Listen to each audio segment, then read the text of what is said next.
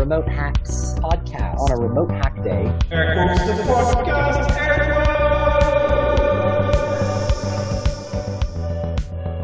Hello, Leodely neighbors, and welcome to episode 37 of Air Quotes, the podcast, Air Quotes. It is, in fact, a Hackside chat episode. Here we go. Fair, air horn noise. Everyone's super excited because I've got Ryan the Brooks with me today. We're going to talk about tech interviews and tech tests and assessment in the tech space, and generally just get it all funky there. Maybe a little too funky, but we'll take that out in post. Anyway, Ryan, what's going on? How you doing? I'm doing very well. Obviously, it's great to be here to rant with you about tech tests, or Totally. more importantly, not valuing people's time, making them feel like it's hard, setting the expectation of what it's going to be like when they work for you later. So, Sure. And you're in the middle of writing a blog post about this. Is that true? Yeah. So I've done tech tests when I've been applying for jobs, but I've also seen quite a few people go through tech tests when I've been mentoring them or just been chatting about it, and I've done a little bit of recruitment, so I've kind of been on all sides of it. And almost all tech tests have made me angry, so I figured I should probably write about why that is so. Okay, so give us a little previews of the remix. What makes you so angry about them? I think the real problem is that a lot of people introduce tech tests because it's kind of fear and avoidance. So we know we want to recruit someone to do a role, but we're nervous that we'll hire the wrong person. For tech tests, we think we might hire someone who can't actually write code or doesn't fit with the way that we write code. So we often drop tech tests in a way of going, we'll tick that box. We'll know that they're okay at coding. But as we've been doing that for longer, we see more and more tech tests that don't really look like they're solving that problem. They're not answering the question of can they write code. They're maybe not even answering the question of do they code the way that we want. So you give people something, and you don't necessarily know what problem you're trying to solve with it.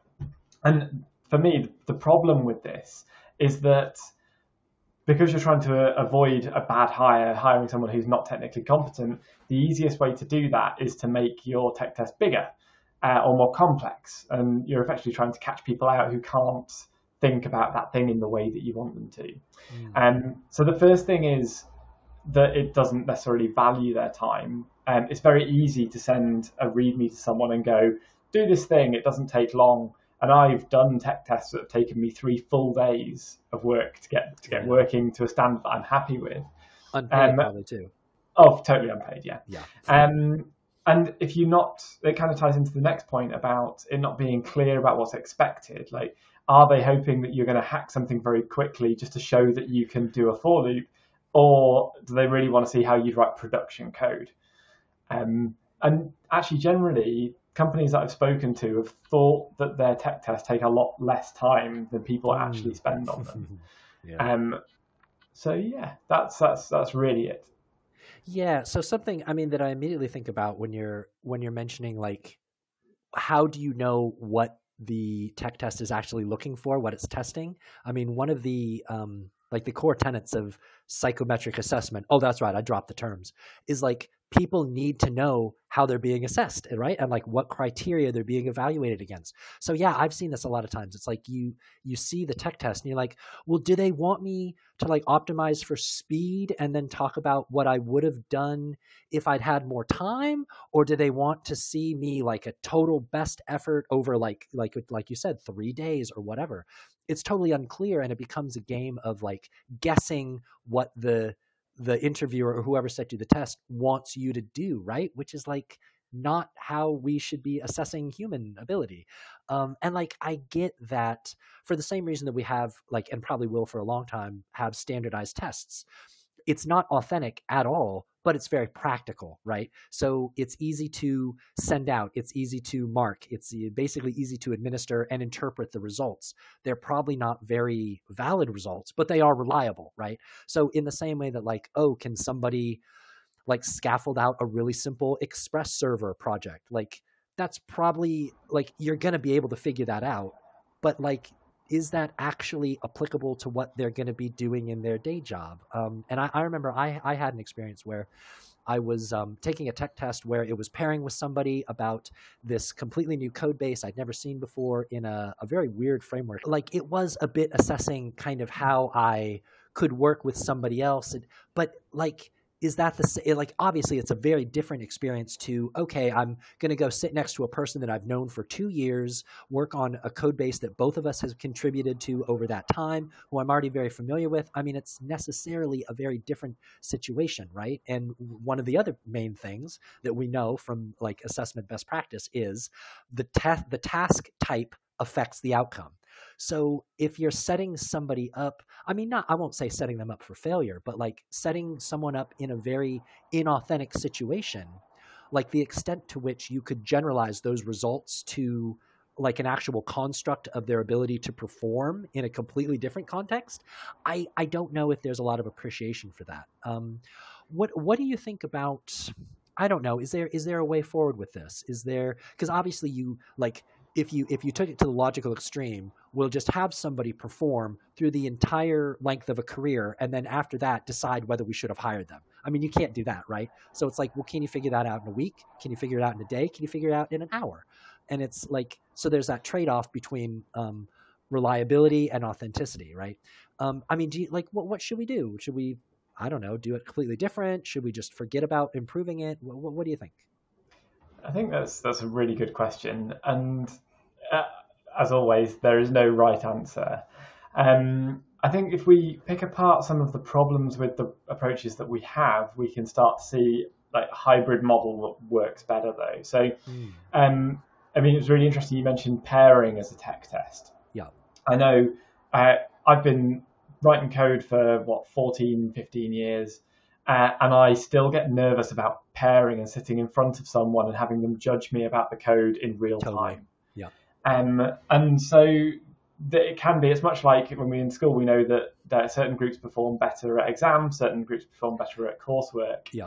But the tech tests, the in-person tech tests that I've seen that have been particularly bad in air quotes, the podcast, are ones where you don't know what you're going into. You don't know what the type of assessment is going to be, and you don't know what you're going to be expected to do. Yeah.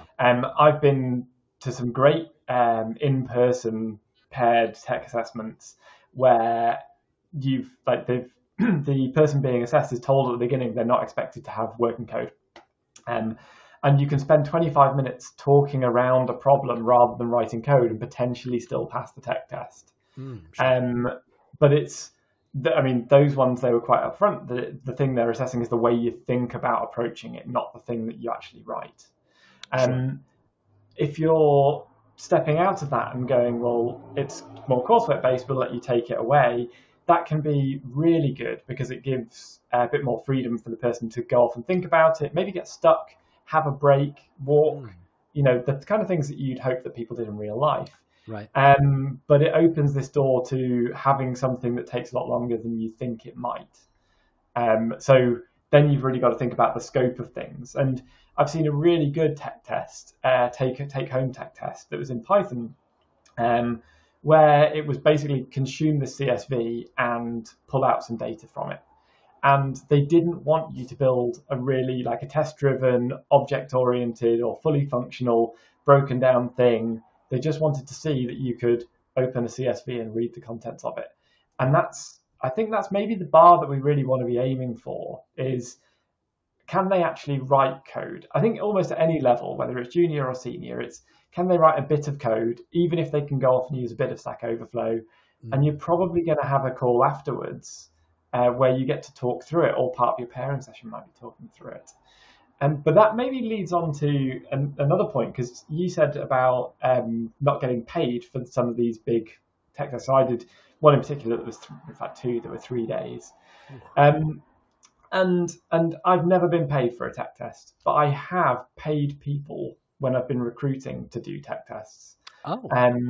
Because I think it's so easy, especially now that we're remote, to say, oh, you go off and do this call, then do this thing that might take you a day or two, then do another call, then another call.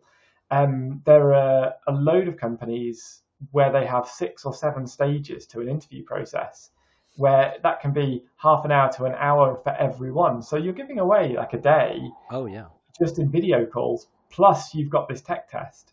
So when we did it before, we paid the people who were doing the tech test, I think it was a half day at a junior freelancer rate. So it's like a fair amount to have them take some time off work. It was for a junior role. So enough to make it worthwhile to take that time off work, unpaid if you have to. So you're not expecting people to give up holiday. And there's also the caveat that if you're unable to do that for whatever reason, that's fine. We can work out a different way of doing it. Like, come in and do some pairing instead. And that worked really well because it forced our recruitment process to value that time that they were spending, which meant that we did the tech test after we'd done the first interview rather than just firing it at everyone. So yeah, I think there's legs on that. Convincing senior management to pay people when they don't even work for you is a totally different question. Well, sure. And I'll just ask one more question, and we could probably wrap it up. What do you think about feedback after a tech test? I mean, in the same way that I think we both agree that doing it in a way, I mean, running the assessment that sort of values the person and their time. And I mean, I think the feedback is something, particularly if the person fails the tech test or for whatever reason, doesn't pass that stage in the process. I mean, giving feedback, having it be actionable, I mean, constructive, things like that. Have you seen that go right, go wrong? What are your thoughts on that? Yeah, so I think feedback for every part of the interview is really important. And I guess my main message is if you are struggling to provide constructive feedback, you're probably not assessing in a structured way. Yeah. And if you're not assessing in a structured way, that means that you're likely suffering from bias, which means that you're probably not doing much for, helping get rid of the bias problems like diversity problems that we have in tech. Hey, great, we've got another white middle-aged male talking about diversity in tech. I'm definitely fully qualified to do that. Yeah. But for tech tests, I've seen some amazing feedback. So a friend of mine failed the tech test and they were told that they'd failed. So the wording of this is already kind of interesting. Yeah. But they failed the tech test because the commit message structure that they'd used wasn't what the company had expected. And bear in mind, they hadn't said how they expected commit messages. Yep. So there is something about giving feedback when it is actionable, but maybe not being opinionated, thinking that you are right.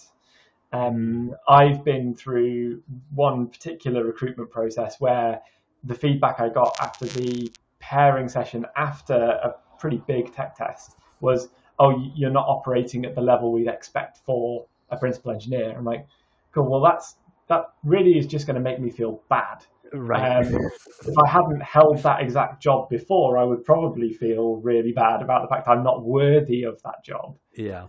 Rather than the fact that we didn't manage to, we maybe had different approaches to solving problems that are incompatible, or they just didn't like me, or maybe I just interviewed poorly on that day. Yeah.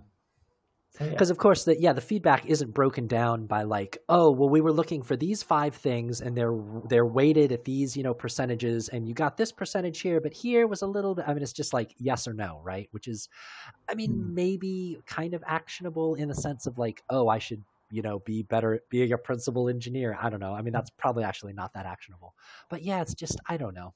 In terms of the feedback, it would be nice. I mean, I imagine having a rubric for a tech test. I've heard of some tech interviews where they tell you in advance what the questions are, which I think is absolutely fantastic.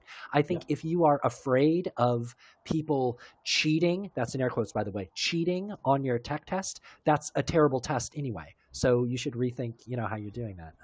But yeah, were you going to say something? Yeah, one thing I was going to say is that although I'm kind of slapping down on tech tests generally in this, there are tech tests that I've seen that have been very good. And those ones, obviously I wrote them all. Those ones are generally, like, it's exactly like you say, they're sent out in advance. They prime you with the thing that you want. And because I've done a couple of tech tests recently for contractors in civil service, and I've taken as many lessons from that as possible. Yeah. So I guess just calling out one of them, we were recruiting for a Drupal expert, and we knew that one of the problems we had with our Drupal code base was a lack of tests. And so our tech test that we sent through to them said, we take a test first approach. We want to spin up a simple Drupal CMS and add a route that does this thing. And I can't remember what else, but like we primed them with, we care about tests. And we've got a definition of done that was, there's some comments, there's some tests, and there's a README telling me how to run it. And even with that, some people didn't send back code with tests. But it feels like you've been open with everyone and kind of upfront of like, these are the attributes that we want to assess you on. So when we were providing feedback, it was much easier to say, we'd hoped to see tests, but we didn't see tests. Or we saw happy path testing, but not exception testing. And it feels less kind of mean than just going, yeah, your code wasn't good enough. Sure. And just to flip that back around for a second, do you think there would be like a negative or some sort of detriment to making even more explicit, saying, here's the tech test. We want to see this many acceptance tests, this many, I mean, maybe at the risk of being too prescriptive in how they solve the problem, but sort of being even not just level of, well, we care about tests. Because again, I mean, that sort of language could be interpreted differently depending on sort of cultural values, maybe. But just, I mean, perhaps in British English, that's super explicit. I don't know. I'm American, in case the listeners didn't know. And I'm just thinking perhaps something even more explicit might yield different results. I don't know. What do you think? Well, so I agree. I will put a link to that tech test in this show notes, because working in government, one of the great things is we are working in the open. So yeah, absolutely. We had a definition of done that included a test. But I think it's absolutely right. Like we often don't spend that much time writing out these tech tests because we're doing it amongst all of our other stuff in our day jobs. But the more information you can give people, like if you are a functional programming house, or if you're heavily into OO, or you absolutely think that you should be using page objects with Cypress, like say you want to see that, because it saves people having to be psychic. Well, yeah, exactly. And you get faster to like test the thing that you want to test. Like, yeah. So anyway, cool. Well, this was a fantastic Hackside chat. Ryan, thank you so much for joining us. This was tremendous. We'll see you on the next Hackside chat.